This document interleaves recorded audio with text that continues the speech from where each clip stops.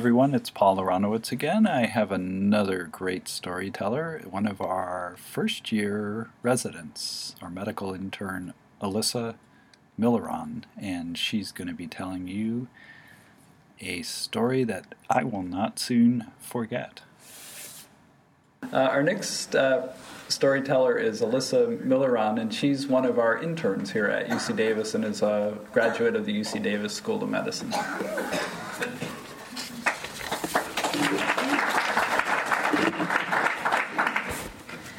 Who is the President of the United States of America? I don't know. Many of you are looking at me with that puzzled look like, I hope this intern is going somewhere with this. But it is a similar look to the one that many of my patients give me when I ask them. On a daily basis, I find myself asking someone, what is your name? What year is it? Where are you? And who is the President of the United States? Sometimes they squinch their face up tight in concentration. Sometimes they're even brave enough to guess. I still feel a little sad at times having to tell people the truth. Like the woman I told that her name had actually been changed in the past 20 years after marriage. Or the man who found out that in fact it was no longer 1980, the best year of his life. There are many things I didn't think were part of my job description as an intern. I, of course, knew that being an internal medicine intern involved long grounds, wordy notes, not urinating for the next 3 years, and giving difficult news to patients. Parts I did not know. Number 1, excessive number of midnight groin checks. Number 2, excessive amount of conversations regarding patient bowel movements. And number 3, disrupting patients' altered reality by revealing who the current President of the United States is. Before this next part, let me remind you, the audience, that there has only been one President of the United States since I have been in residency. For instance, I once admitted a woman who on admission stated that Ronald Reagan was the president. We knew her pneumonia was getting better when the next day she stated that in fact Bill Clinton was the president. The next day, George Bush, she didn't specify senior versus junior. On her discharge day, she exclaimed, Barack Obama, and my words team clapped in delight at her discharge acceptable, but not quite correct answer. I used to let people get away with refusing to answer until one man changed everything.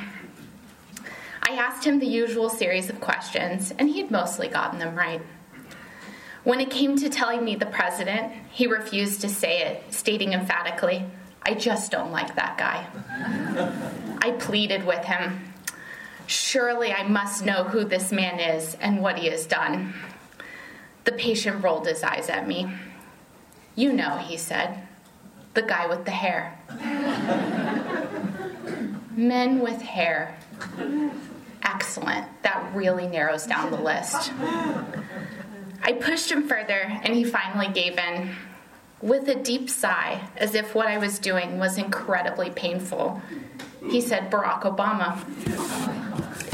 I will never forget the 96-year-old woman with severe dementia, whose family had decided to bring her home on hospice.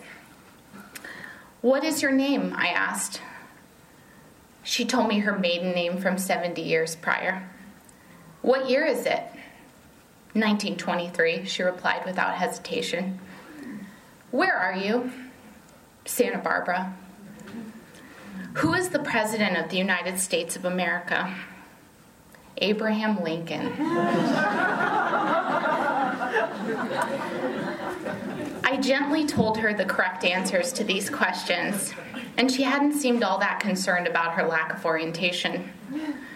When I revealed to her that her president was Donald Trump, her eyes became big, and she just stared at me with a searching gaze. Then, in a rare moment of lucidity, she said, "Isn't that the guy from television?" I had difficulty choking down the laugh that leaked from me. When I looked back at her, she continued to stare at me with those eyes. "Yes," I said. "It's confusing, isn't it? He isn't a politician. She's right. The world is a confusing place. One of the hardest parts of being a doctor is introducing a new reality to patients. I wish it were as easy as telling people that, in fact, it's not 1980, and oh, by the way, Abraham Lincoln isn't president anymore. But it isn't. It is telling a husband with 4 young children that his wife may never leave the hospital, or encouraging the patient with advanced cancer to go on that trip that's on their bucket list. And despite how sad this makes me at times, I still marvel at the tremendous honor we have guiding patients to a different reality than the one they planned. My patients have been tremendously gracious when handed a less than perfect new reality. If one day I can't name the President of the United States, I hope to have this same humility. Thank you.